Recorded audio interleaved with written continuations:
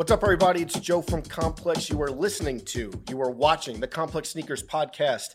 I'm with my guys, Matt Welty to my right. Another week, back at it again. Another week, and to my left, full of energy today, Who'd you expect, man? Brendan Dunn. How you doing? I feel okay. Feeling good.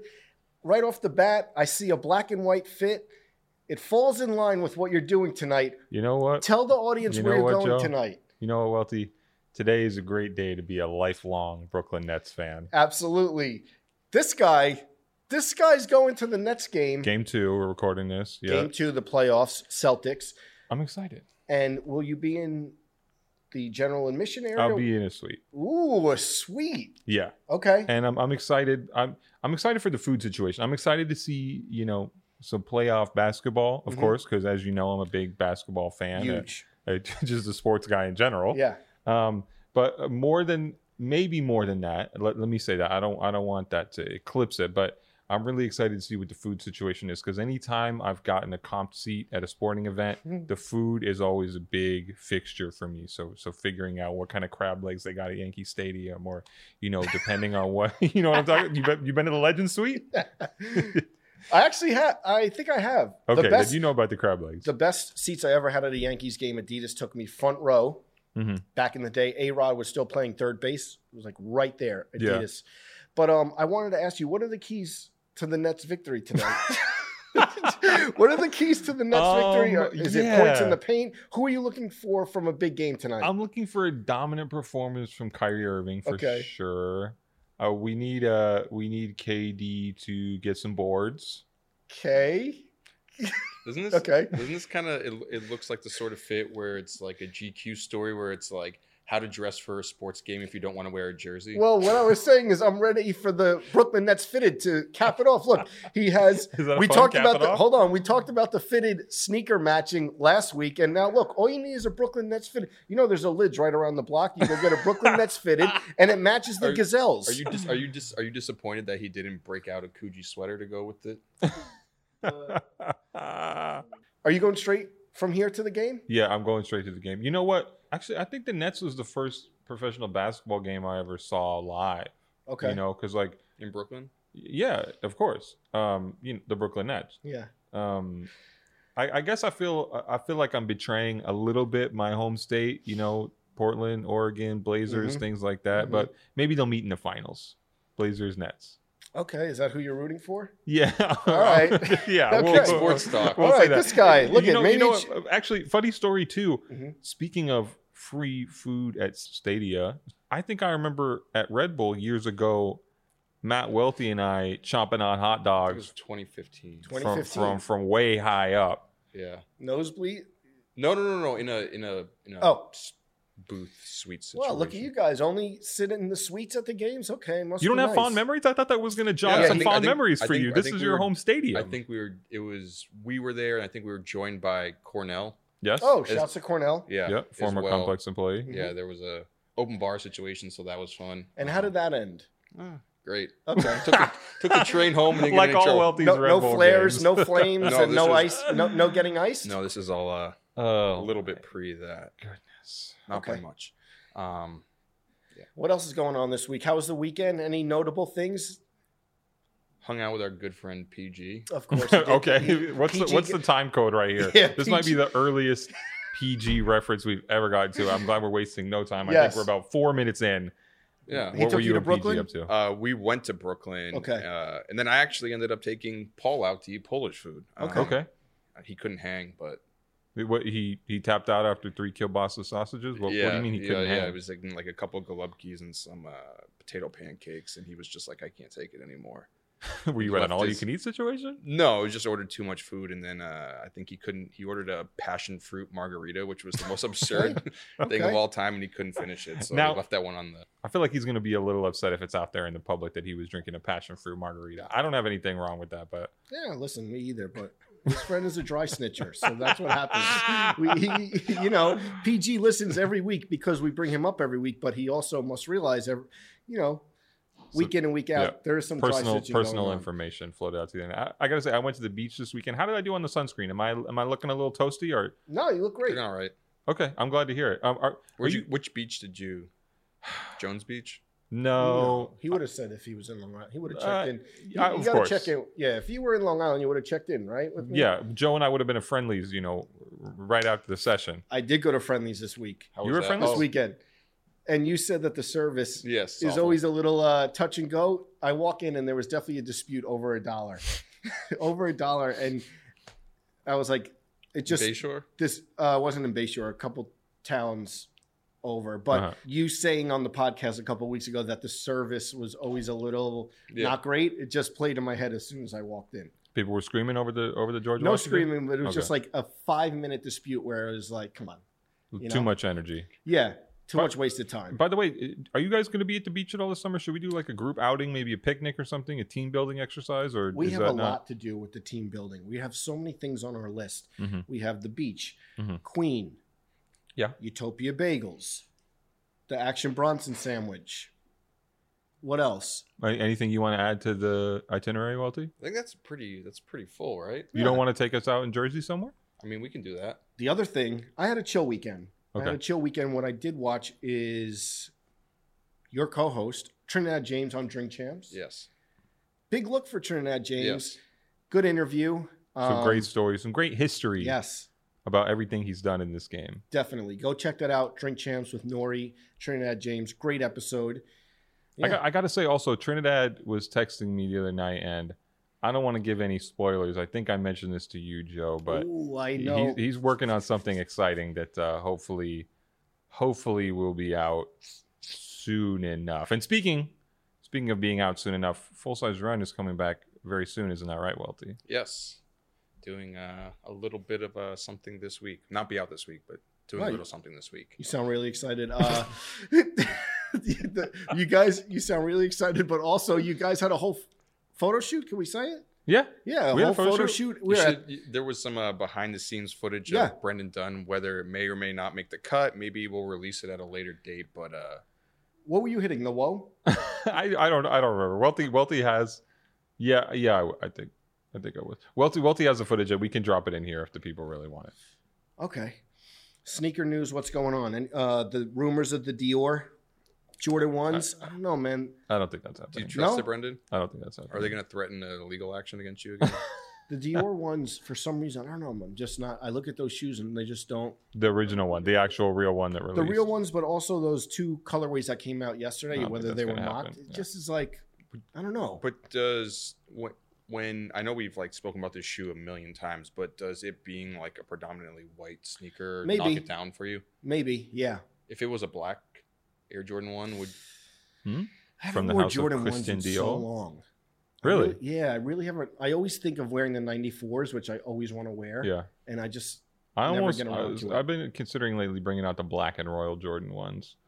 Of the many Jordan ones that I own, that's one of the few that I've actually worn. Those couple of black and times. royal Jordan 1s to me look the best beat up. Yeah. Like when you have a weathered pair of royal 1s, they always look great. Sometimes I'm on the subway and I see them. Excuse me. Sometimes I'm on the subway and I see like a weathered pair of royal Was that a 1s. cough? Huh? You coughing? It was a cough, yeah. It was a cough. Are you in full Allergies. health? Yeah, just allergies. Don't Okay. worry. Don't worry. But yeah, black and royal Jordan 1s. We're all pretty calm today. I brought the Oreo 4s out. That's almost a black and white type thing. You might be coming. You coming in the Nets game too? We'll see. Any room for me in the suite? Yeah. I think the interesting thing about too is the black and royal Jordan 1's a shoe that Michael Jordan actually never wore in an NBA game. Okay. There's a picture of him playing basketball on a cruise ship Is wearing that- black okay. wearing black and royal Jordan 1's. Very odd bit of Jordan history. But let the record show that Welty knows his Jordan history. There's like a running bit in various places that Welty is an I mean, when anti-Jordan you guy, sit but- next to Russ Benson for 5 years in the complex office, you have no choice but to learn your Jordan And history. that's Other you should be option. thankful. That's great. Exactly. That's a blessing. Another blessing right on the horizon. It is a long day weekend. It is Memorial Day Yes, weekend. it is. Do we have any big plans? I have no plans right now. I am starting to think of the plans for the weekend, but we do have a 4-day weekend. We have a 4-day weekend? 4-day weekend. We're off Friday and Monday. Granted, we always work when we I'll be have those days off, but You Friday. were just on vacation, so You're keeping track? Is that what it is? I'm just saying you probably wouldn't keeping have tabs on him. No, I'm just saying you probably wouldn't have something planned because you just went away. Maybe you go away again. Okay, I have no plan. You got any plans? I have no plans. Sad state of affairs. No plans. Memorial Day weekend. I wanted to do. There's a workout called Murph that you're supposed to do every Memorial Day. I've been training. This is a CrossFit thing, right? Yes, I've been training for it a little bit, but I had a little bit of a knee setback past week where I kind of maybe didn't keep up to where I was supposed to. What be. does the Murph entail? It is a 1 mile run. Okay, I got you. So I'm with you so far. Yep, I could definitely do that. Followed by, and this can be broken up however you want, so it doesn't have to be straight. Okay. 100 pull-ups. Okay, hold on. Joe and I are out. Hold on. 100 pull-ups. How many in a row? No, it can be broken up however you want. So the whole day, 10 here. No, go eat a hot dog afterward. No, you do this in like a continual workout. But I thought we were taking. You can do a set of 5 potato and then, salad break and then, or something. Okay, a set of 5 though. How long would 100 pull-ups take? You'll be doing it for hours. Hold on. So you do 100 pull-ups.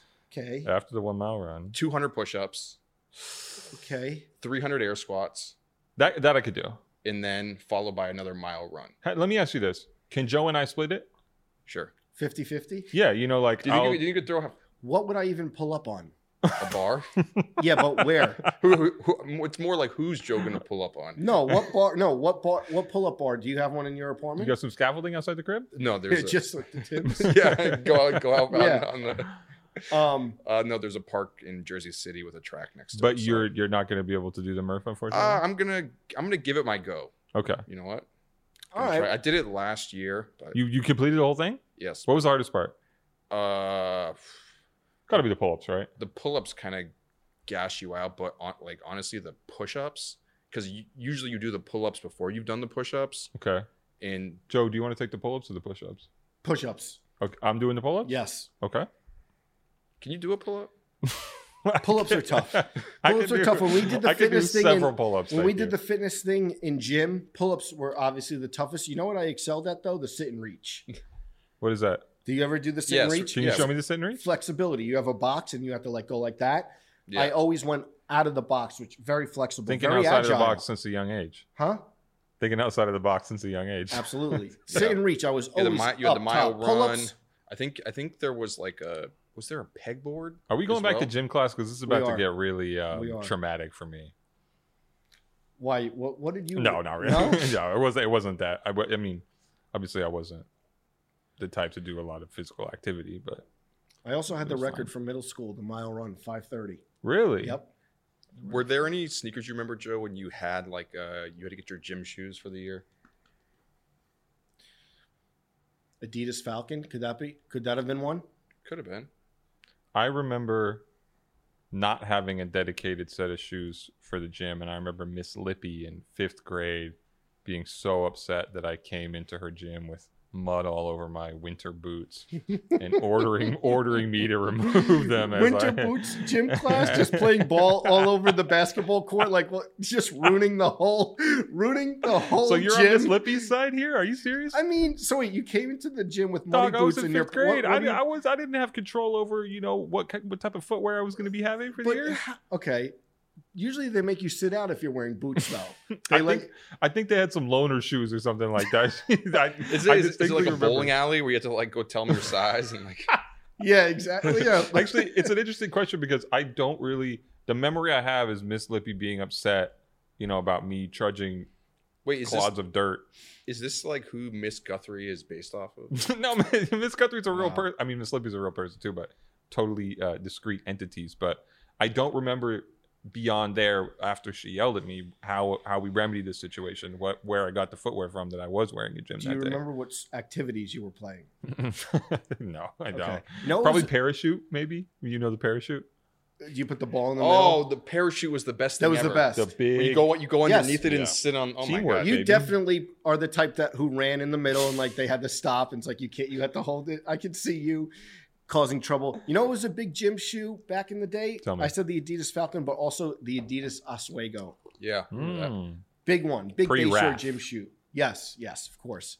By the way, this is a bit of a sad note, but I feel like it's something worth mentioning. I just want to pay a quick tribute to Marco, aka I Love Swoosh on Instagram, who was killed last weekend in Jersey. I can't speak too much about him because I didn't know him personally, but all the stories I've seen from people sharing, their memories of him, it just seems like he was a beloved guy kind of in the tri-state sneaker community. I know he worked at Foot Locker for a while and just somebody who people are really missing right now. So again, I didn't know him personally. I don't have any stories I can share, but everybody that I know that knew him is really missing him right now. So just kind of wanted to give him that space very briefly.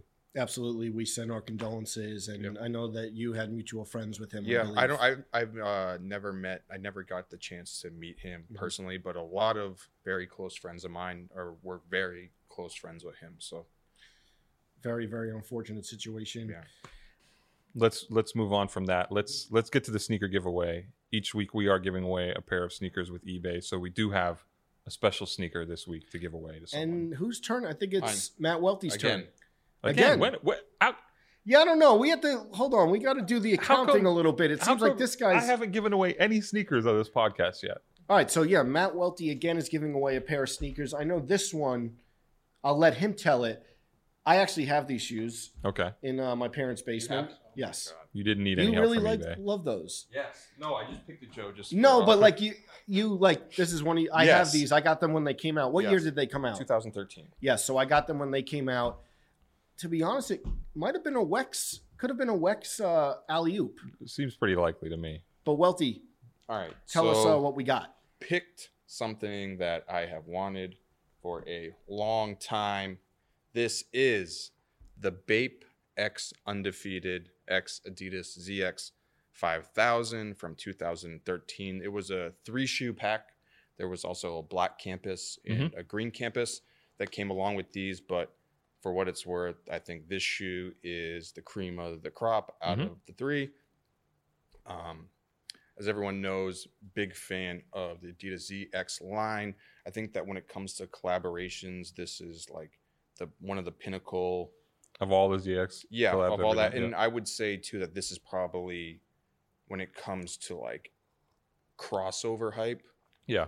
This shoe is a shoe that's like pretty expensive to try and get your hands on these days, obviously, because there's the Bape connection to it. And of course, I think it's just an awesome shoe with the green and then the gum sole. You have the Undefeated hit. Triple collab. These are awesome. So whoever gets a chance to get these, got something good. Yeah, we are giving these away this week to Mark Elliott from Cleveland, Tennessee. We are asking his question. So again, I always want to break down how this is working for those of you who are listening, for those of you who are watching. Each week, we will tweet out a call for questions on Friday from the Complex Sneakers Twitter account, and you can submit a question to ask us, and we will answer it on the following episode. And if we select your question, then you will be getting a pair of sneakers from eBay. That's authenticity guarantee. You can see the tag on there. Super duper legit. If they're not your size, you could sell them on eBay. No seller fees for sneakers over $100. So anyways, Mark Elliott is the winner this week. We are picking his question. His question is, which brand do you believe has the best sneaker customization program where the customer picks the design? Joe? I don't have that much history with IDing sneakers. I will tell you, back in the day when I thought about it, they always came out the way I didn't want them to come out. Have you bought a lot of like Nike ID stuff? Well, I would do Nike ID and I would make them colorful. Oh, always. Yeah. And every time I got it, I was like, oh, and this was back in the day, so I can't speak to the recent program. That was a trend for a while, though, like 2007, 2008, where people used to make like super crazy color, like Air Max 90s and stuff like that. Absurd looking stuff. Yeah. But the fix that I did, just doing one tone. So there was like a Nike Air Max. So there was like, Joe's just gonna do it in all black. I feel like if you're paying for Nike ID and you had the chance to make a sneaker totally your own and you can do anything Willy Wonka type shit and you just do one color. I see what you're saying, but I like a cool gray Air Max 95 came out really good. Okay. Honestly, like I wouldn't do like black on black, but like cool gray 95 I did. What else have I done in the past? I've done, what I recently was doing when those Zoom flies went on Nike ID. I did like you did the JLP one. Yeah, right? I did like the JLP. I kind of messed it up, but I did like a weather. There was a typo? KLP? Well, the JLP, I really wanted it small and it's a full label. It's like, so whatever. But I did like, you could weather the soles, which I'm totally into. So I did a Zoom fly with the weathered sole and JLP on it. But that's been my extent of basically Nike ID recently. What about you guys? Actually never gone through and ordered a pair of shoes from Nike ID. I remember when I think it was like 2009 when they had brought the Air Max 1 back, and like there was a bunch of awesome color combos on there. Like people were making like Heineken Air Max 1s, and it had all like the, you know, the micro mesh and, you know, the micro suede and all that. So I remember that. But surely you did a lot of test driving, yes, right? I did a lot of test runs. All done that a bunch. But I never pulled the trigger on any of those. I've gotten the chance to do a few shoes through the NB1 program, which New Balance is not currently available. So stop asking me when it's going to be available, because I don't. You ran the program, or you doing customer service? No. But people assume that for some reason I know everything that's going on behind the scenes. Ask Joe Fresh Goods. Yes, ask Joe. Yeah, I've done a few shoes through there. Some of them, I actually, you know, another guest on here, Hikmet, I kind of like co-designed a shoe on MB1 with him once. Wow. Like I was like sending him like multiple ones. He's like, no, you should do this. You should do this on it. And I was like, oh, this is actually, it was fun. You know, it was cool to do. The thing with those programs is like you'd get hyped on it, and then there'd be like a weird material option that like you couldn't like bypass or something like that. You didn't want it. You didn't want that. They would give you like a coupon code to do like one shoe, but they're like, you have to use like this like tweed pattern on the toe box, and you're like, I don't want to use that. Yeah. What about you, Don? I think that the best is definitely Nike ID and has been. I mean, I've done some New Balance custom stuff over the years that I quite like. I think I did a Super Nintendo New Balance 993 that I really enjoy. Oh, that's cool. I have a couple Nike ID pairs, but nothing that crazy. Just a basic pair of like Air Max 95s with blue and speckling on the midsoles. But Nike ID definitely, when I was in high school, it was the type of thing where we would just spend hours on there coloring up dunks and things like that, different panels, and then thinking, should we spend the money on this? But never, ever doing it. And, you know, I just don't like custom sneakers that much in general. And obviously these ID programs or these custom programs are a little bit different when they're actually through the brand versus a customizer making them. I feel like if anything, I wish that Bespoke were still around, because maybe you'd be like tempted to do it a little bit. Yeah, like Air Force One Bespoke. But I never did Nike ID too much in terms of buying things. Spent a lot of time on there though, thinking up things. I did get to make a pair of custom Air Force Ones at a Nike That's event right. that were on that part of the full size run set. I don't really know if you'd consider the Brick City joints, right? Yes. Yeah. I did those. And the one thing I want to say, and I'm tired of bringing it up all the time, that you got ripped off. No, the person who wears the most Nike ID sneakers I've ever seen is PG, and he needs to stop it, because every single time I see this guy, he has a pair of Air Force Ones that he's like, oh, I flipped it into like the black toe colorway. I put the Supreme Dunk colorway on it. Okay, so and every single time I see it, I'm like, Paul, get some fucking creativity when you're IDing these shoes, because PG, they're so boring. And every single time I see the man, he has the same shoes on. So what I think I saw on, so this is what I think I saw maybe on his account, and I wanted to bring it up. Yeah. Making Nike IDs that look like actual dunks that released. Yes. Like, so he does that a lot, and he resells, right? Because did I see like the faux 7-Eleven dunk did he make? I mean, if you've ever spent time on Nike ID, you definitely did that. I remember trying to turn one colorway onto another shoe again and again and again. Well, the thing is now is that Nike on the ID program, or the Nike by You, as it's called now, is that the options are like so limited that it's like, it used to be, you know, the Air Max 1 was on Nike ID for 5 months, you know, and it was like you got to make your shoes. But then now it's like the shoes shock drop, and they're going to tell you that they're going to drop, you know, or on next Tuesday, and they give you a week to like plan your designs out, but you need to like order them right when the shoe drops, and then it sells out. Right. So it's like kind of weird. So people are actually reselling those now. And you know, the thing that kind of counts me out of Nike ID, the patience and the lack of patience that I don't have. 6 weeks or something. I go and I design. And then by the time it comes in, you don't even want it anymore. I go and design, and I'm like, all right, where's the drop-down menu for 3 to 5 business days for shipping? And it's like, it'll be ready in 6 weeks. And then I'm like, all right, I can't wait that long. So good question, though, from Mark Elliott. And he's getting a pair triple collab limited Adidas Undefeated Bape. Well, we have an awesome guest today, so let's get to that.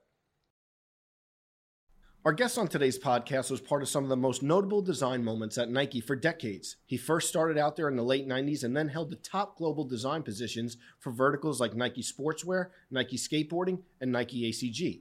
His tenure at Nike included remixing iconic silhouettes with new technology, a knack for creating hybrid mashups, and an expertise in new material innovation. Besides sitting atop those departments at the Swoosh, his archive includes work on notable special makeups like the Head Automatica Air Force Ones, Opium Nike 180s, the Cause Air Max 90, Air Force One pack, and the ultra-limited Beautiful Losers set of Dunks.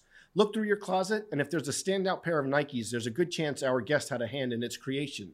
Under his current agency at Tribe Called Champ, he's involved with footwear projects from the heavyweights like Union, Undefeated, and Stussy. We're excited to welcome to the Complex Sneakers podcast, Jesse Leyva. Welcome, Jesse. What's good, guys? How you guys doing? Great. Great to see you. How are you, man?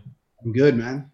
I'm good. What a resume. It's yes. Jesse, we were talking before having you on here, and it's like every cool shoe that you think of from the past 20 years at Nike, Jesse Leyva had a hand in somehow. Yeah, I was they always say I was at the right place at the right time, like straight up, like back in the late 90s. So I was very fortunate, for sure. Before you landed at Nike, we want to know kind of about your childhood growing up in sneakers. I know the first pair you ever got was a pair of Cortez. I know after that there was this moment I want to know about where your dad brought you to the mall for a pair of Jordan 1s. Set that scene for us.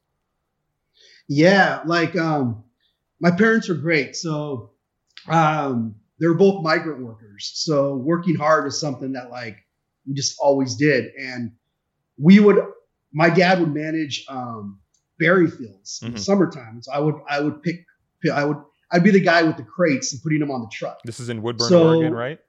This is in Woodburn, Oregon. Yeah, this is like on the farms of Woodburn. And every summer I would save up my money and we would buy something really big.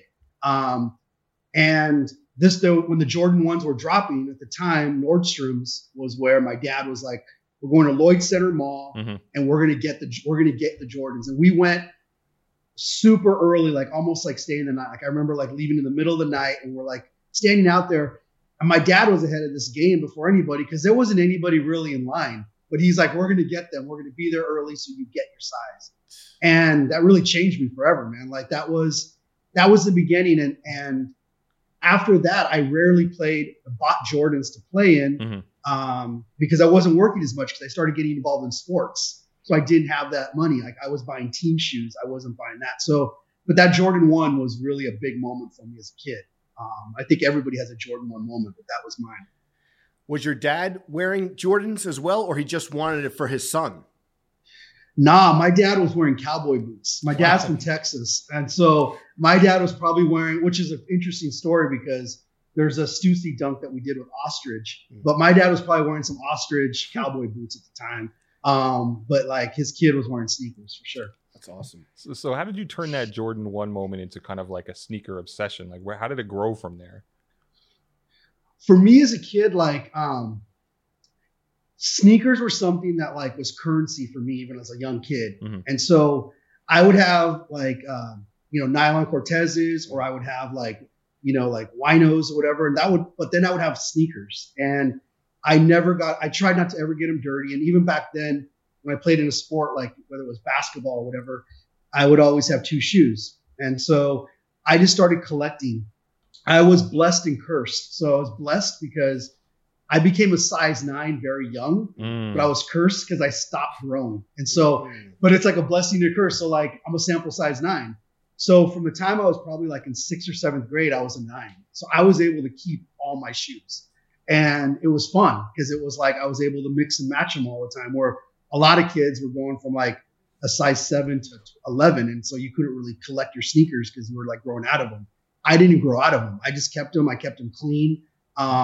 And my dad was really like, we were toothbrushing sneakers like from a really early age, before there was like Jason Mark or whatever, we were on it, keeping my shoes clean. That was everything. Jesse, one of the monumental shoes for you, Air Max 95. I read a story and you had done your 50 greatest sneakers of all time at Complex. It's kind of funny because I remember reading that in 2010, and that's actually kind of what inspired me to do what I'm doing now, because I'm like, this guy loves all the odd, weird shoes. This isn't just Air Jordan 1, you know, Air Force 1 and like just really basic stuff. But you have a story about the Air Max 95. You said you saw them on a woman once who was wearing shorts, and it just highlighted the shoe, and you knew you had to have them from that point on. Was that like a real turning moment for you when you bought those sneakers? Yeah, I was in college, and I remember we were coming home from like practice, and one of our neighbors, so we lived in this like cool little spot where there were 3 little houses, and one of our neighbors was a house and it was all girls, and one of the girls always had fresh sneakers on. And I came home and we were like, I was just mesmerized. I was like, what is she wearing? Because there were no blogs or anything back then. So you like, actually didn't know what the shoe was. I didn't know what it was. I didn't know when it was coming out. Like, it was just like, just mesmerized. Like, what is that? Mm. And she was like, oh, I just got them at the mall. And we were like, we all jumped in my friend's Jeep and we're like, we're going. And we went to the mall. We didn't even know how much they cost. I don't think none of us bought them because we were like, we didn't have like that kind of money, but we just wanted to go see them. And it changed everything. Yeah. Like she was wearing them, and it was crazy because it's like, yeah, I just remember to this day, she was wearing like cutoff shorts, Air Max 95s, no socks. And it was just like, wow. Like it was just, it changed everything. Like the colors look so cool. Yeah, it just changed me forever. And I remember where I was when I saw the first 95s. Jesse, didn't you say that at some point that you took out some college student loan money to buy yourself a pair of Air Max 95s because you needed them so bad? Yeah. So this was, so I'm still the worst. Like, it's like when it comes to sneakers, if I need to have them, I'm going to get them. Of course. And so I was, when I was in school, I was on a work study kind of like scholarship to play football at the small school in Oregon called Southern Oregon. And so what I would do is I would get so they would give me these work study checks. And basically I would turn the lights on and off in the gym. That was like my job to get the money. And I would get these paychecks, and literally then I was like, okay, I figured out very quickly you could take at the time short-term loans in college. And like I told my kids, don't take out any short-term loans when you're in college. I did. And it was literally for sneakers. Like we would take them out and we would buy sneakers with them. And I bought Air Max 95s for sure with those. But yeah, like that was a really bad game that we were into. But I did that a lot in college. I don't know about you guys, but I would use my tuition money or like my loan money all the time to buy shoes. Well, the best was the bookstore. You could get like cool UConn basketball gear. So, and the receipt showed up like you just spent $500 at the bookstore, and I would have like velour UConn men's basketball suits. So yeah, same thing. Exactly. But Jesse, so how you start as a collector doing whatever it takes to get the shoes that you wanted. How do you get to Nike then? Yeah. Like, so when I was at Nike, when I was in college, my roommate, his mom worked in HR in human resources at Nike. Okay. And she would come to our house and she'd be like, what are all these sneakers you have? Like, I'd be in college and be like, all the closets would be stacked with sneakers. And then she saw, like, one of my final projects was I did a project when I was in school around how Nike could do different colors of Air Force Ones. And I didn't know what I was doing, but like at the time it was like, you know, my final project was do something, you know, build something so I was a communication major. Okay. So I was a comms major, and it was like, do a project on something you think the industry doesn't know about. And I was like, sneakers. That's all I knew. You know, I was like, sneakers. She saw that and she's like, I have a 50th birthday party. You need to come up. I want to introduce you to some people. I was like, okay. And again, I was a kid. I didn't want, like, I literally already had plans. I was moving to Boulder. I was going to like snowboard. I was like not looking for a job at all. Get up to there, and she's like, she introduces me to a bunch of people. And I was a kid. I didn't know what I was doing. And it ends up where it's like, I meet some people and they're like, wow, like you should come work for us. And I was like, yeah, it'd be great. And so things happen. I still go to Boulder and go snowboard for a while. I make it back to Portland and I hit them up, and they're like, we really don't know what to do with you. Like your resume is really interesting, but you have no experience because you just played sports and you like you pick up golf balls at a driving range. That was the extent, or turn the lights on. Like my extent of work experience was like turning the lights on at a gym and driving at a range. So I started at the bottom, and it was the best thing that could have ever happened. And I think part of the reason I was so fortunate to land in all these positions I was at is that at the bottom, you get to see everything that's up the top. Mm-hmm. And it really changed everything for me. So that's how I got in. And, I think it's interesting because like early on, you're working on like a lot of like cross-training projects that, that will play later into your career. But early on, did you see when Nike started catering to like the sneakerhead audience? I know I've like spoken to people like Drew Greer in the past who, did like the Wu-Tang dunks and like the Rockefeller stuff early on, which Nike wasn't even down with doing at the time. But you're very early on in this whole like Nike sportswear energy. Like, do you know what it was like to convince the brand that they need to make these cool products? So what's crazy is that when I started, there wasn't a thing called sportswear. Mm-hmm. They really didn't know what we were. Like, there wasn't a name for it. Drew was doing like, at the time, limited edition. It was called limited edition, LE. And he was doing some Air Forces and Air Maxes. And for me, I remember at the time, I was an Eakin the first time I met Drew. So those of you guys who don't, like, Eakin's like Nike spelled backwards. Mm-hmm. And so I was Eakin in Southern California. And I went to a sales meeting in Houston. And Drew was in charge of like all the hottest sneakers, and you would go to these sales meetings and they would present all the product, right? And so I went, and everybody's doing all their pitches, et cetera. And Drew gets up there and he's like, fuck it, turn it up, turn the music up. He didn't say a single word. And I remember he played, it was Jay-Z, and he plays it, and literally he's just like, boom, like navy, like the blue Air Max 95. Boom, dunks. And literally he's just like, and people are going not crazy. Saying anything, and I'm just like, holding shoes up. He didn't say a single word. He just went like this. And we were like, the Eakins always sat in the front because we were like the youngest people there. And we were losing it. Like, we were like, oh my God. And I'm like, I want to do what he's doing. Like, I don't know what his job is. I want to do what he's doing. And there were a lot of moments like that for me where it's like, I don't know what that, that's it. Because he was, when I was in California, I was an Eakin, and I was the worst Eakin because all I was doing was going to sneaker shops and meeting people. I really wasn't doing what you were supposed to do, which that happened a lot for me when I was at Nike. I was like trying to meet the dudes up on La Brea, and I was like, I was going down to Chula Vista Foot Action, which was not the foot action I was supposed to go to, but the dudes in Chula Vista knew what was up. They knew their sneakers. So I would go there and I would just sit there all day and talk to them about sneakers. I was like getting paid for it. But anyways, yeah. So that was when I knew somehow, like, Drew was everything the guys in the shops were telling me. Drew already knew it. Like, everyone was like, yo, we want new colors in, 95s, new colors in, trainer 3s, new colors in dunks. But at the time, Nike, and that's what's so great about Nike, is Nike was all about the next thing. Nike wasn't about the last thing. Right. And so there were a group of us that when I came back up to Nike, they kind of didn't know what we were doing. And honestly, they didn't care. Like, they were like, you guys are just a few kids messing around with colors of sneakers.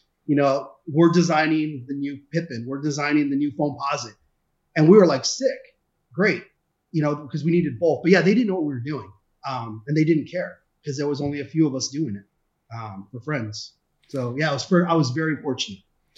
And then how did you balance basically one thing, looking at your top 50 sneakers of all time, you have like the Mocs on there and the Footscapes and some weird, considered weird looking designs. How did you balance the hype and the collaborations with kind of like those, shoe dog type of sneakers? Yeah, because there wasn't hype back then. I was literally talking to Clark Kent yesterday, and we were talking about back then, the thing called like hype didn't exist. It was we love sneakers. Yeah. And all kinds of sneakers. And it was like, whether it was a Moc or a Trainer 1 or a Foamposite or a Penny, we just loved sneakers. And the reason we loved them is because we loved the story of the sneakers. Like, what are they for? None of us, were playing in the NBA. Very few of us were going on these crazy adventures, for ACG. But something about those brands and those sub brands, they spoke to us because the design of the sneakers are so great. So yeah, I'm not a sneakerhead. I just love sneakers. All of them. I love innovation. I love technology. And that's kind of what drew a lot of the people in the early days to what is now called like this whole sneaker culture thing. We love sneakers. Jesse, it's funny because I know that as soon as you started working at Nike, you must have been accruing some cool shoes, but wasn't there a moment where somebody broke into your house and all your shoes got stolen or something like that? Did you have to start from zero?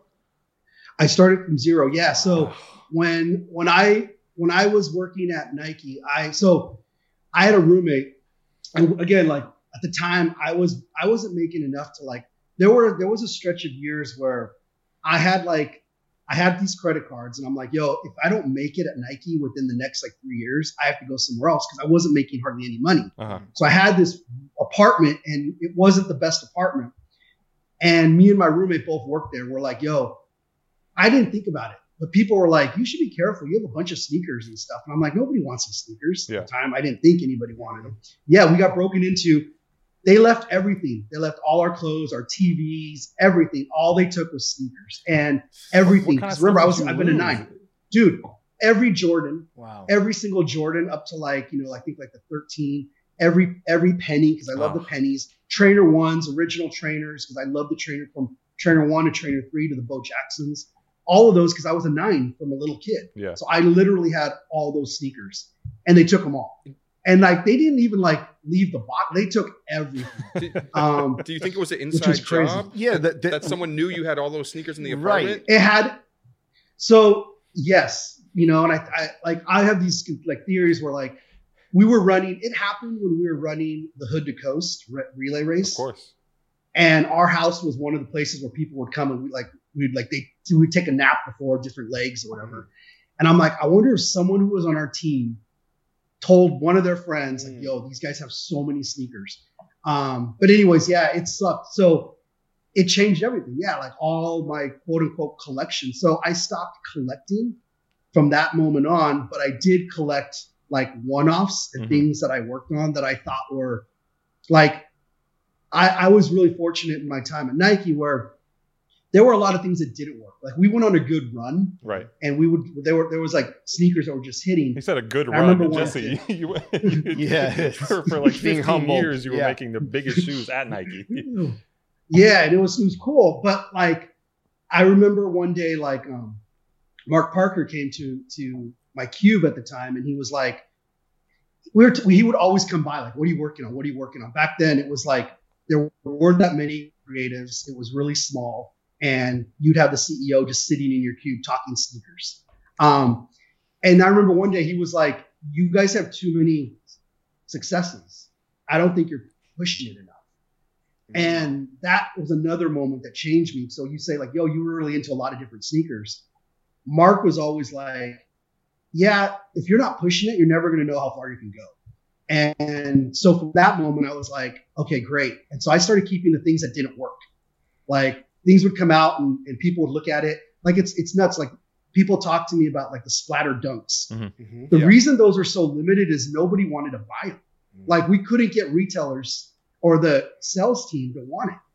And so it's like, okay, we're not going to make any. Let's just make 24 for some friends. Like people weren't feeling the stuff we were doing at the time, not in masses. And when they did do it, it was just, I don't want to say it was a little bit too ahead. I just don't think there were enough of us that knew what was up. What other stuff didn't come out around that time? A lot of the like, hey, there's only 24s. The reason there were 24s is because like we didn't have this like crazy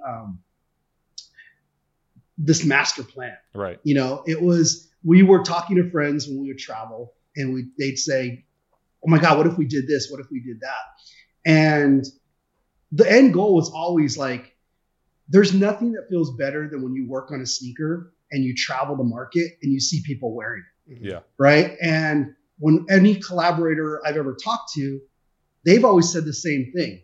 The idea of keeping things limited wasn't ever a conversation really. Like they were always like, oh, I want people to get my art. Like when you work with Futura, he's like, yeah, I want to see people like enjoying the stuff I'm working on. Or Jeff McFedridge, he's like, I want to see people wearing it because it's like it's a good place for me to express my art to a broader audience. Yeah.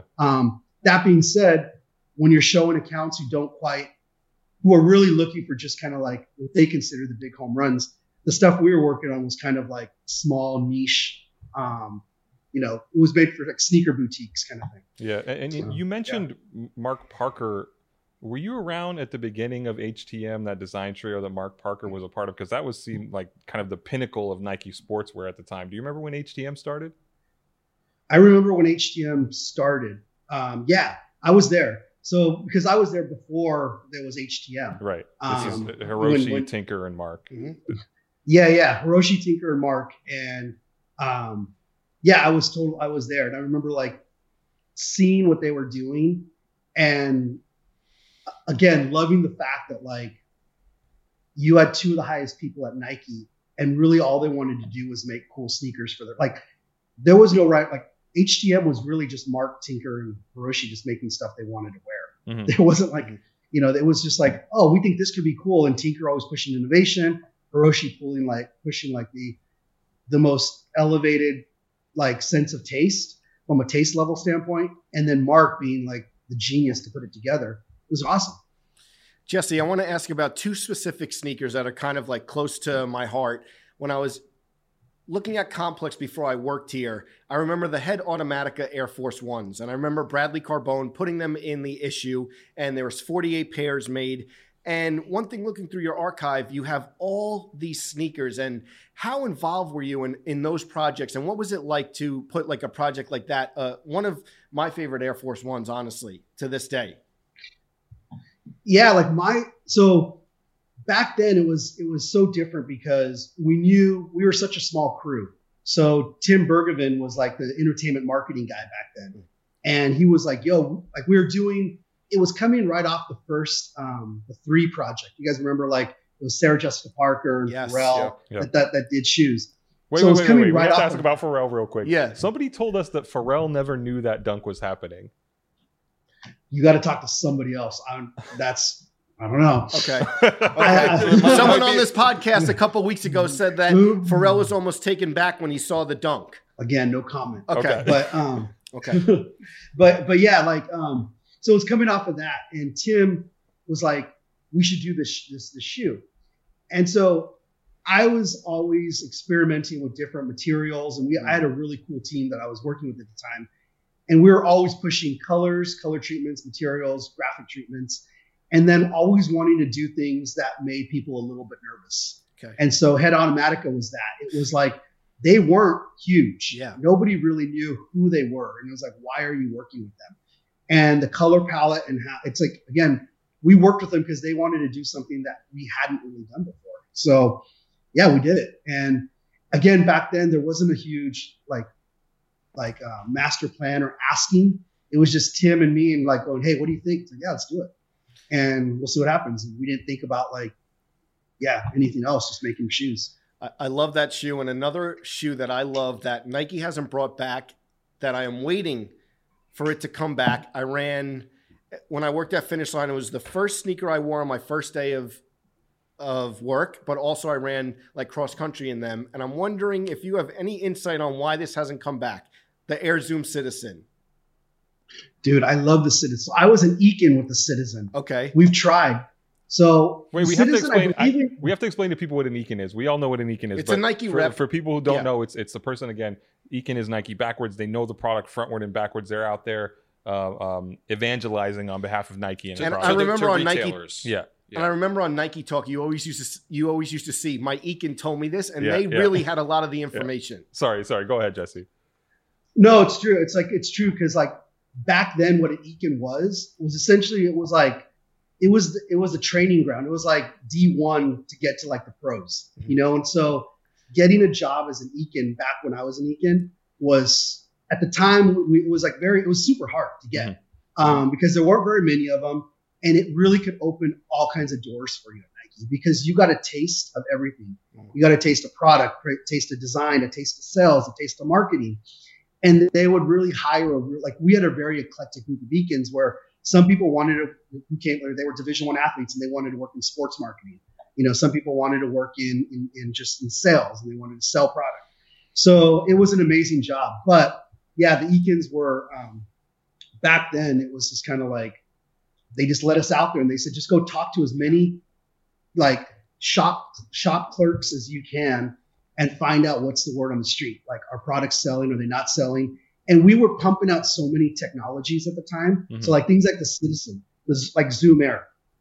We had to explain to people working at Finish Line or Foot Action and Foot Locker. Those are really the big three that we would always talk to and explain to them what the technology was, because as a kid coming into a store, you're used to a big bubble. And then all of a sudden you see like this new technology with tinsel air, which is what Zoom Air is, right? A bunch of yarn. And it's like, what the hell is that? And it was fun. We would just go around and talk to kids about sneakers, which is really what today people love to do. But back then it was a job. And it would pay us to do that. It's Any insight on why maybe that shoe hasn't come out? Is it because maybe it didn't sell, or it's under the radar, or I'm just waiting for the day, Jesse? I am too. Like straight up, because I mean, I don't know why the reason is, because I'm not there anymore, but I do know the thing about Zoom Air is it's so neat. It's only the real heads know how awesome Zoom Air and even Lunar is. Okay. And because Nike has such a deep archive of stuff, it's really hard to compete with like the Air Max 1, the 90, the 95, the 97. I can just keep going, the 180. Right. And so you're like, there's 55 shoes that are amazing. Like the Go-Tex. The Go-Tex are some of my favorite trail shoes ever. I had that shoe. I mentioned it on the podcast. I bought it there's a store, George and Phillips in Exeter, New Hampshire. It's like where I grew up, but it was like $50 in 2008. It was just sitting in the store all these years later. What shoe? And I sold to someone on Nike Talk, which was awful. Jesse, I want to ask you, you mentioned new things. You mentioned Jeff McFetrich. I know you worked on the Vandals. He did. You had said in the past too that the Vandal was a shoe that you love, but you feel like you could never wear it. What was it like creating that tearaway shoe and like the legacy it has created within sneaker culture? I mean, people like Travis doing those sort of shoes, Yeah, I think like one of the reasons, and Jeff has become like a really good friend. Like we've worked together for years, and he's great. But why we worked with Jeff is that he was going to push things, and the whole idea of like vandalizing the Vandal. It's just kind of like funny. It's like you're going to destroy it. The other thing too is like when we thought about that idea, think about like the time of when it was, and people like want to keep their shoes pristine. Yeah. Retailers want to sell the most pristine shoes. Imagine with our faces when we were like, okay, here's this shoe with an artist. And they're like, it's just pinstripe. We're like, I know. You got to fuck it up to get it. And they're like, no one's going to want to do this. No one's going to want to like rip off the top and we're like, yo, like heads will. And people were burning the fabric. And so to me, that was one that like, when people say, what are your favorite collaborations? The Jeff McFetrich Vandal, it didn't sell the most, but like that's never been a filter for me in terms of like what's been awesome. It just never has. And so, but it pushed a lot of things. And the fact of like the 2-in-1 and ripping material off, because from a factory standpoint, it was really groundbreaking. And we used to always say in sportswear, like we would innovate on sneakers in a different way. Like we weren't bringing the latest technology in terms of like airbags, right? But nobody before was doing like a tear off. No one was doing a splatter. No one was doing photorealistic prints on Beautiful Loser dunks. Like that had never happened before. It's like, how do you do it from a commercial standpoint and at the factory level? So yeah, that shoe, seeing stuff like that still being used today, like the tearaway stuff, I think is great because it's like another filter creatives can get behind. I think like Welty said earlier, Jesse, a lot of your work helped change Nike into a company that was speaking more directly to this kind of sneaker collector, sneaker consumer. And I think part of that in so many of these shoes you made was the resale market that came afterward, this kind of secondary effect of the work you were making. Do you remember, was there a moment where you were like, oh shit, people are reselling this stuff and this is a serious business? Yeah. I mean, For sure. And it was very, very early on. Like it was literally when I was in Eakin. Like when I was in Eakin, I was just stacking things in my memory of like, okay, if I was there, this is what I would do. This is what I would do. This is what I do. Mm-hmm. Because again, Nike was a different place back then, and resell was a big thing. You know, like in the late 90s, resell, you're saying. Absolutely. Like the dudes that worked at Finish Line and Foot Action, they had their hustle. Like they knew how to flip. People were flipping shoes already way back then, but you just had to know when, who, like when the I think the Prestos, people always credit like the Dunk. When the Presto came out, I think that created like, because there were so many different colors. Yes. So I think the Presto created. People were reselling the Prestos like that? People were hunting for Prestos. Yeah. It was like, but again, it wasn't like you were flipping it for like, it was like, okay, I bought it for 120. I'll sell it to you for 150. Right. See, that was the difference. Yeah. Bulk and $50 to $100 a pair. That's kind of what I mentioned that Finish Line. I remember they started to resell, but it was a lot of pairs, but not thousands of dollars. 50 here, 100 here. So yeah, that falls in line with what I saw as well. Yeah, because it wasn't a game. It was kind of a culture. Today, it's a game. You know, and I was talking to Clark about that. Like, it's a video game. Sneakers are it's no longer a piece of footwear.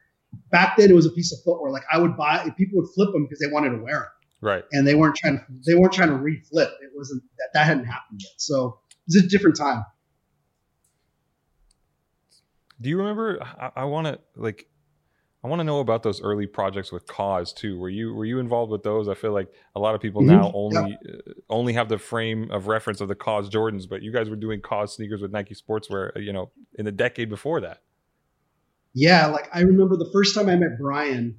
We were pitching him to kind of work with him on a project. And I remember going to his studio in Brooklyn, and this was the first time I ever went to Peter Luger's. Was with Cause and with Eric Elms, because Eric was working with Cause at the time, and that's when I met Eric. And we went to Peter. So it was great because I showed up and he's like, "Yo, have you had lunch yet?" And I was like, "No." And he's like, "We're going to Peter Luger's. You want to go?" And I'm like, "I'm in." So we went. But again, I was at Nike, so it's funny because they were like, "Yo, it's cash only." I was like, "Oh shit!" So I like at the time I was like, "Oh great, I got to figure out how to get cash." But anyways, we had lunch, and it was like Cause and Eric introduced me to Peter Luger's. But then we went back, and Brian was like, "I want to show you something. I just got a bunch of boxes in," and it sucks because I had an old phone, and it got broken. Whatever, I lost a shitload of photos. But it was literally, he was like lining up like his, Bear Bricks 1,000%. And he had them all lined up in his studio. And I walked in, I was like, holy shit, this is insane. It was probably like 75 or 100 of them just lined up. And this was before people really knew like about Metacom and stuff, because Cause was down early. So working with him was great. But we did those shoes, and people who knew, but he hadn't broke yet. He wasn't like the artist a pop culture type artist. Yeah, like he isn't like he's literally gonna. Yeah, he's changed everything. Back then, he was Brian, who people knew, and he was just a regular dude. You could walk down the street and he was normal. But it was great working with him because he was just like his art. Everything was just so simple. It was just like, I just want 2 X's. I'm like, all right. But then it was like, but the weave with the X's, and then the weight of the X from the top to the bottom has to be, there was just a lot of really simple nuances, but all of those shoes are some of my favorite shoes of all time. Like the Air Max 90 Currents that we did with them are super, in my opinion, underrated. Because it was a technology shoe with an artist that's like game changing, that will go, like he's our generation's Basquiat, it has been great. So working with him was amazing. Jesse, how much interaction did you have during the Kanye era of Nike? Very little, zero, almost none, because when that happened, I was moving over to Nike SB. Okay. So as soon as like all that started happening, I had transitioned to start working with Sandy and the SB crew. And so like at Nike, it's like once you shift, you're just on a whole different thing. I mean, I knew everything that was happening there, but yeah, I didn't have anything to do with the Kanye stuff. Jesse, so you mentioned that you going to SB. Before that, you're working on a lot of these like sportswear silhouettes, putting lunar soles on Air Flows, and like you look at all those shoes, and it's like these are very like Jesse Leyva sneakers. But then you switched to SB, and it was like in 2011, and it was like right off of the arrow, like after the first surge of SB had happened, and the brand was kind of trying to recreate that hype to kind of not the same effect as the original wave. Like, what was it like working on SB in that era for you, and especially working on like less innovative footwear than you're used to? Oh, it was great. I mean, so if you rewind, when Sandy first came back from the Olympics, and because he took some time off to train Kathy Freeman. So when he came back, we were working around, like that was just after the Alpha Numeric dunk. And he was like, what are you guys doing? And we were talking about this stuff. And he was like, we're going to start the skate brand. Do you want to come do it? And I was like, no, I want to stay with, at the time, my mentor was Richard Clark. And I was like, there's so much I'm learning from him in terms of design, because I was transitioning from and really getting into a pretty cool space. But I remained friends with him. And then a few years later, he asked again. He was like, hey, would you be willing you want to come over to SB? And I was like, not yet.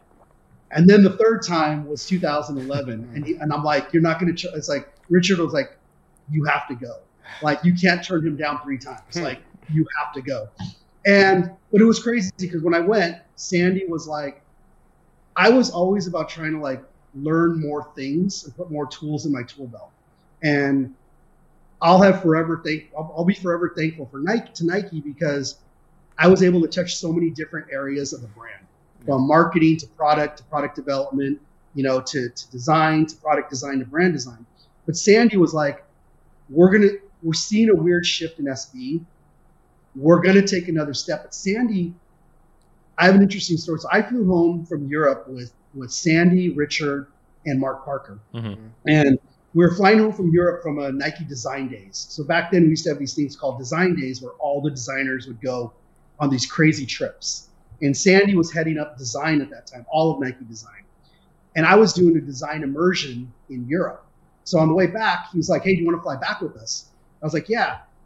And he's like, okay, think about a couple questions. You're going to have like 30 minutes with Mark on the plane.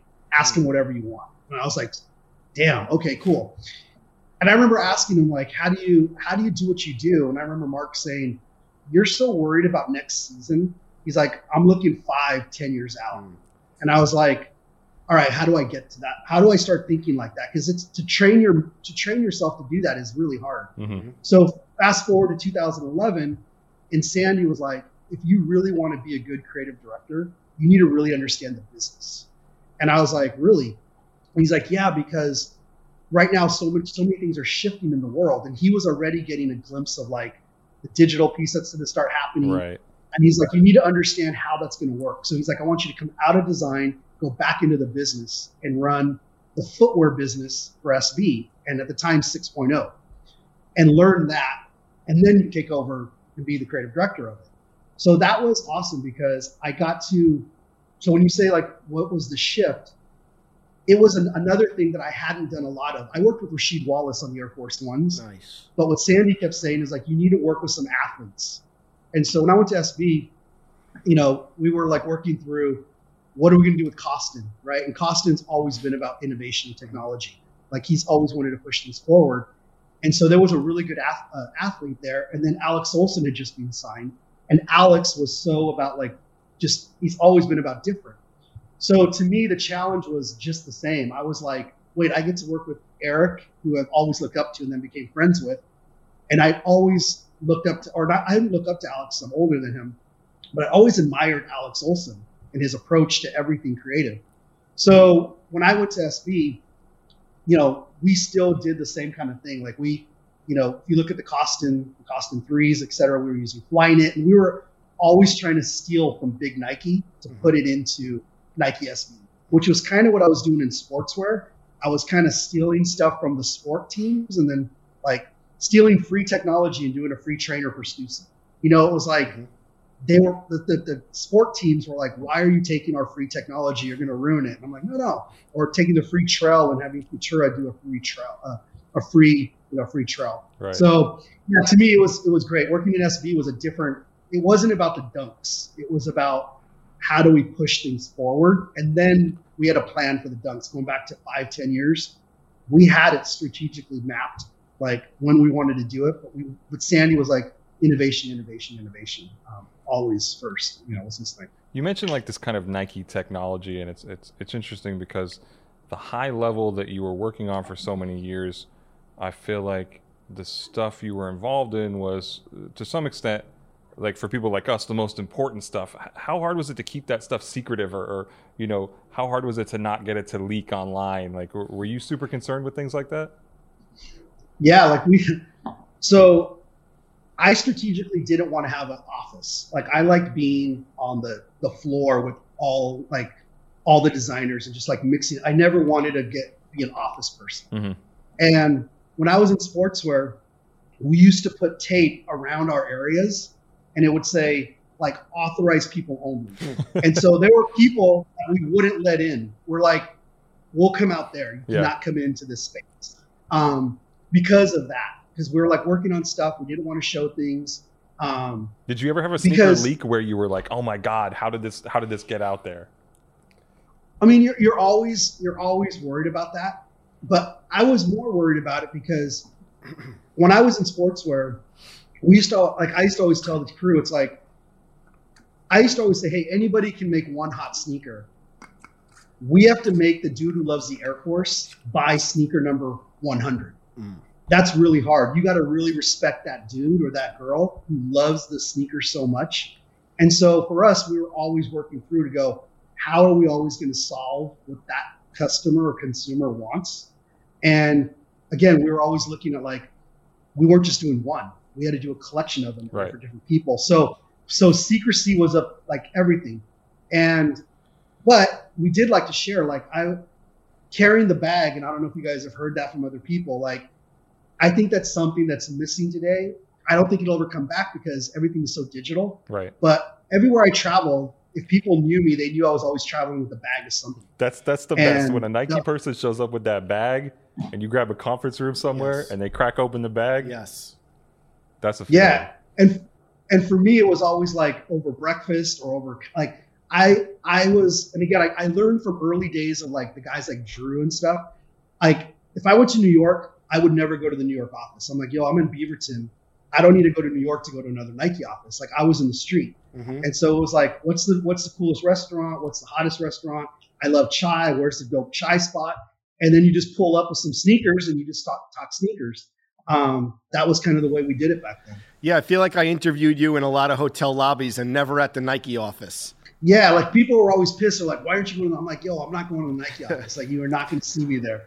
Now, no diss to the office because it's great, but I'm like, I'm not coming to New York or Berlin or to go hang out in an office. I want to be on the street. Jesse, you worked on so many projects. Is there one that you think should have got more notoriety, or one that you feel is underrated compared to the other ones that, in your mind, really maybe it was too early, or something like Pound for Pound that this was one of your favorite projects? Maybe it wasn't the biggest or the most notable. I think there's a couple of them. I think, and they were in the same era. Okay. I think what we did with the idea of hybrid is, I love seeing what sneakers have evolved to today, because when we were doing that in the early days, people were like, wait, you're taking this and that and putting it together. And I love seeing how people are doing that. The Stussy Trainer series, to me, is one that, of all the Stussy projects I worked on, it's probably the least known. Mm-hmm. But to me, it was the one that pushed it the farthest. Yeah. Like it was really innovative to me. So I think that one. And then I would have to say also like the First Take Trainer series with Tinker. Because when I first met Tinker, he had a picture of a Trainer 1, and he probably still has it behind his desk. And I remember like talking to him, and I'd always be like, what is that? What is that? And then when I got to know him, and I was like, what is that? And he's like, this is the trainer. If you know Tinker, he's like, this is the Trainer 1 before blah blah blah got their hands on, and they changed it all. Ruined it. And he's like, this is what it should have been like. And I at the time, again back then nobody knew what we were doing, and I'm like, well, what if we remake it? And he's like, it's gonna no reviews, dude. I promise you, we'll make it. It'll just go straight to the market, no changes, exactly how you wanted it back in '87. And he's like, let's do it. And then we did. And then but Tinker's always like, but then we have to do the new one. And I didn't work in training, like cross training. There was a whole training division. Right. And Tinker was like, we're going to make the ultimate training shoe through sportswear. So that project to me, like it was called like the rejuvenation of the Air Trainer 1, was so cool because it was what a designer really wanted. And I really felt like emotional on that piece where, as a designer, you're constantly compromising. Somebody's reviewing your design. There's always a client. But to be able to put something in the market 20 years later for him that nobody can mess with, obviously he became a lot more successful and now nobody messes with his shoes. But I think back then people were still giving him feedback and he was still executing some feedback. So those are probably the two. And then you mentioned the Dunk or the Vandal with Jeff. Yeah.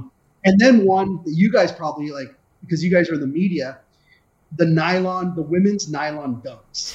Yeah. Nobody even remembers those. Yeah. That was the first time we collaborated on a dunk for women with the women's magazine in a series of colors. Oh, right. And it was like, we did it with nylon. It was super limited. And they're like, it was cool because it's the first time we did a dunk in nylon. Yeah. So we were looking at the Vandal because typically the Vandal was in nylon, and we were like transitioning. So that somebody told somebody. Yeah, told but they did a men's. They did a. Didn't you guys then do a men's black and red one? The same. Yes. Those were. I bought both of those around this nylon pack. Welty has an interesting story. And Jesse, I don't even know if this is true or not. Like I've worked at Complex for like a long time now, but this is even before the era that I was there. And someone in the office had like told me a story that probably got passed through the telephone. And I don't know if this is true or not. So just clarify it. Is that someone had told me that was originally there was supposed to be a Complex collab.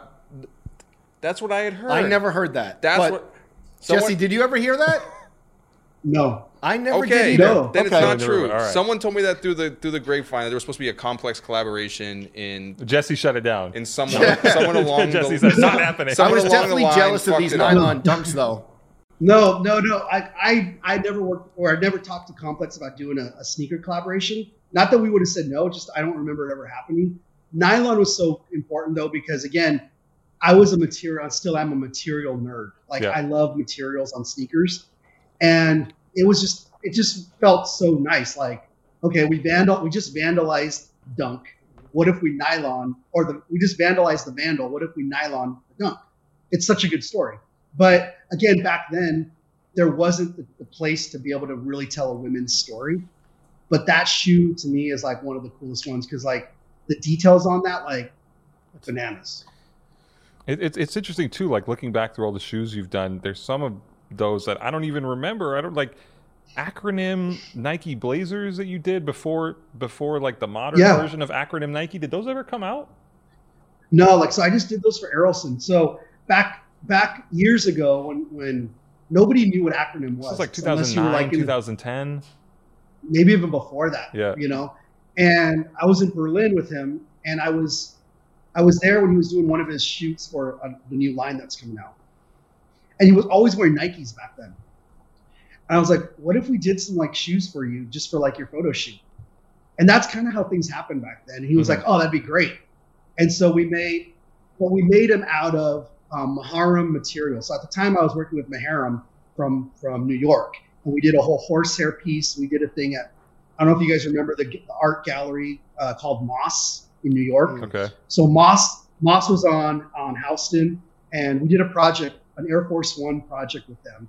And Tom Brown did the whole styling. This was like back in the day.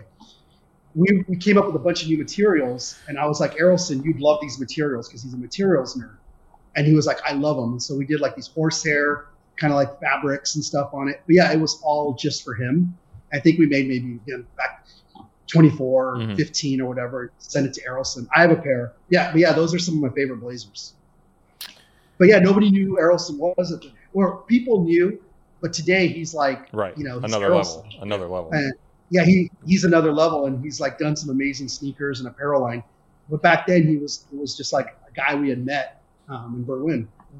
Jesse, I just want to ask you a really kind of, maybe it's an oddball question, but you worked on a lot of the Fusion sort of sneakers at the time. What were your thoughts on the actual Jordan Fusions? I mean, I don't know what the question's supposed to be. Like, do I like them? It's just funny because thinking about it, you worked on a lot of shoes. Yeah. Like, to me, that's like the definition of your work in that era is taking archival shoe and putting like a lunar or free or motion sole on the shoe, but then you start putting Air Jordan 5s with Air Force One soles, and I don't think it has the same legacy, but yeah, I used to always have this thing when I was there, like, it's all about timing, and sometimes because you can, you shouldn't. And so I think some shoes are you just don't need to. They're just not meant to be, only because you never want to say anything's perfect, but for what it's designed to be, some of those shoes are pretty freaking perfect. Like, you don't need to do anything to them. That's how but I respect the designers that worked on it, because again, they were trying to push it forward. And again, going back, if it informed a Jordan, because the whole thing we were trying to do is, when we were doing those projects, we were trying to do it so we could inform a potential new look and feel for performance. So when we were doing the Stussy trainer, we were like, how do you create a new trainer? We weren't trying to do we never were like, how do you do a fashion shoe? Because the street can make it fashion. I always believe, like, my role when I was at Nike wasn't to be a fashion guy. My role at Nike was to figure out how to actually deliver great shoes. That was it. That was my input. I wasn't I'm not a fashion designer, but I know sneakers really well. So yeah, to me, it's, if it makes sense and it's going to push you somewhere forward, yeah, do it. If you're just doing it because it's like you like the way it looks, I think you always get in trouble with that one. So you're saying don't just do it? I didn't say that. Do it. I'm always like, do it. Yeah. Jesse, a lifelong Nike collector as a kid and had so much success there. When you left, when did you know that it was the right time to leave? I think when I came into Nike, and it was a group of friends, really, and like someone who now I consider one of my best friends. At the time, he became like one of the first people I met in training, and he pushed me to become an Ekin. He became my mentor, and then he left, and then other people were just leaving, and it was like, Nike's an amazing college to learn a lot of stuff. And I've always believed like it's best when it's really young. And it was like, hey, it's time for the new generation to take it, because what they're doing is amazing. But then selfishly for me, it was like, okay, I went to college at Nike. Can I do this stuff on my own? Right. Or I started getting into other things. Like, I was really into homeware. I was really into cooking. I was still into sneakers. I was into like sustainability. And so I was into all these other things, and it's like, well, is it time? And I toyed with it for years, and I think it was the right time. I think for both me and Nike, I think it was just time where it was like, hey, let's let the new guard take it and run, and we'll do some other stuff. So you left in 2018, right? I want to know though, Can you tell us some of the sneakers you've been working on since then? Because you still quietly had your hand in like a lot of sneaker projects, right? Yeah, so I left in 2018, and I remember having conversations and having a breakfast with James Bond and Brucey and those guys at Undefeated, and they were looking to retool as well. Mm-hmm. And so it's funny how everything goes backwards, because I had worked on a project called the Clerks pack. Yep. I don't know if you guys remember that. Of course. And three of the Clerks were Chris Gibbs, Fred Lozano, and Adam Weissman. Mm-hmm. And they were, again, just friends. And so those are the guys who don't know, Chris was running Union, Fred was the man at Undefeated, and Adam was the guy at Stussy. Mm-hmm. So back then it was like, in Clerks then, like, to be a shop kid at Stussy, and it still is, to me, I think it still is. It's like, to be a shop kid on Stussy La Brea is fucking dope. To be running Union, LA, a big deal. Like, you're the guy. And so fast forward to 2018, And they were like, I'm sitting there, you know, with James Bond and with Alex and Fred and Chris and Adam. And it's like, what if you guys come work for us? And we were like, yeah, that could be sick. So yeah, I've been working with Undefeated, designing their collaboration sneakers and apparel with Chris and Adam. And so since 2018, so some of the Air Max 90s that have come out, we have a few things dropping this weekend, which are pretty cool. The Kobe projects we worked on. So we've still been playing around with sneakers from a Nike standpoint for sure. And then a couple of, you know, some other stuff too. Jesse, I always like asking people who were like there from the beginning, the kid with your dad, 4 a.m. or 5 a.m. outside of the mall at Nordstrom, and you talking about Mark Parker thinking about 5 to 10 seasons ahead. You see the state of sneakers now, how rabid it is. And I think that you could identify with it because you were waiting outside for those Jordan 1s. Is it crazy to see how big it's got, or you could have expected and kind of predicted it when you were working at Nike all those years? We knew it was, I guess I'll back up. From a personal standpoint, I knew how big it could become because if you just do the simple math of like, kids are kids everywhere. And the more you get information, and you're getting information at the exact same time. Like the reason it was so small in the 90s and 2000s is that besides like the Source or Complex or the Fader, you know, you didn't have people telling you what was coming. And back then, like if I was like sending shoes to Hawaii Mike at the Source, the shoes were already going to come out like the next month. So like Mike wasn't getting them like 9 months in advance or 12 months in advance. But there was also a code back then, and Mike also wasn't going to leak them because part of his work was knowing like when Source dropped, it was something fresh. Today it's changed because the amount of value in a sneaker, like leaking a sneaker, is just like posting it. So as soon as it comes up, it's like it's gone. And so, but that's okay. It's different now. I think it's going to continue to grow. But like I was saying earlier, I think it's a game today. It wasn't a game back in the 90s and the early 2000s. It was just something we like to buy and we like to wear. Today it's become a game, which I think it's changing. Because even you look at the sneakers and they're designed like a video game. Like it's like if you can think it, you can design it. Or back then it wasn't like that. It was designed to wear. Today it's like how crazy can you get? You know. Are you still collecting? I'm still collecting, but I collect differently. Like I was telling somebody the other day.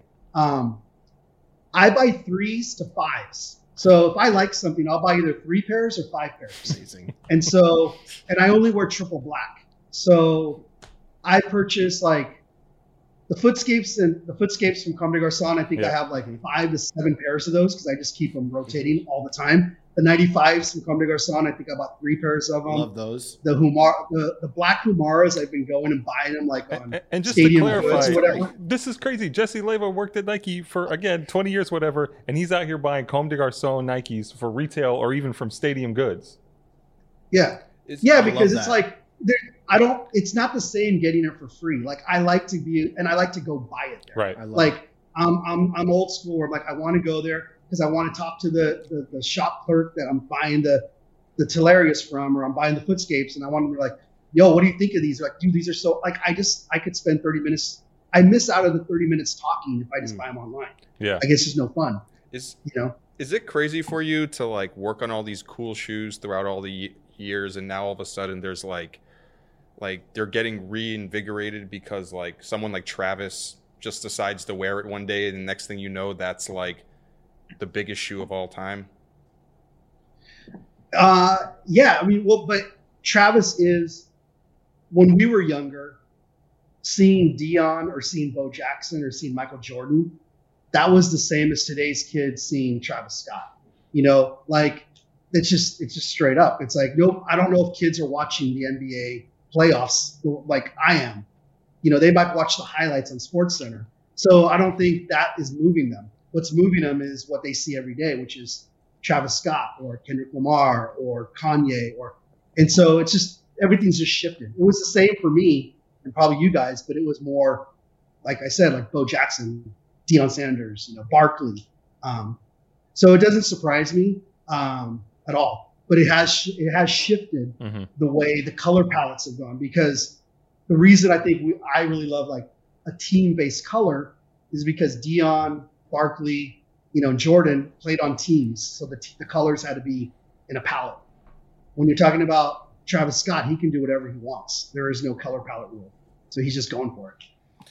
Jesse, looking through your archive last night and, texting back and forth, just can't believe how many projects you worked on. And I'm sure like we could spend hours talking through all of them, but I was like, I need 10 hours with this guy. I mean, I think I want to go down the list. Honestly, I think about that top 50 sneakers feature, and it's like, maybe we have to do the stories behind his projects one day, because such a extensive resume, and we can't thank you enough for chopping it up with us. And it's just an honor to talk to you about all this stuff, and to see that you're still very heavily involved in some of these big projects. It's great to see. And again, thanks so much for taking the time.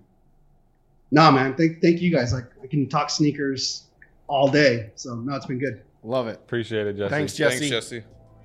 All right, fellas. Thanks so much for watching the Complex Sneakers podcast. Make sure you guys like, subscribe, and we hope everyone has a great holiday weekend. We'll see you next week.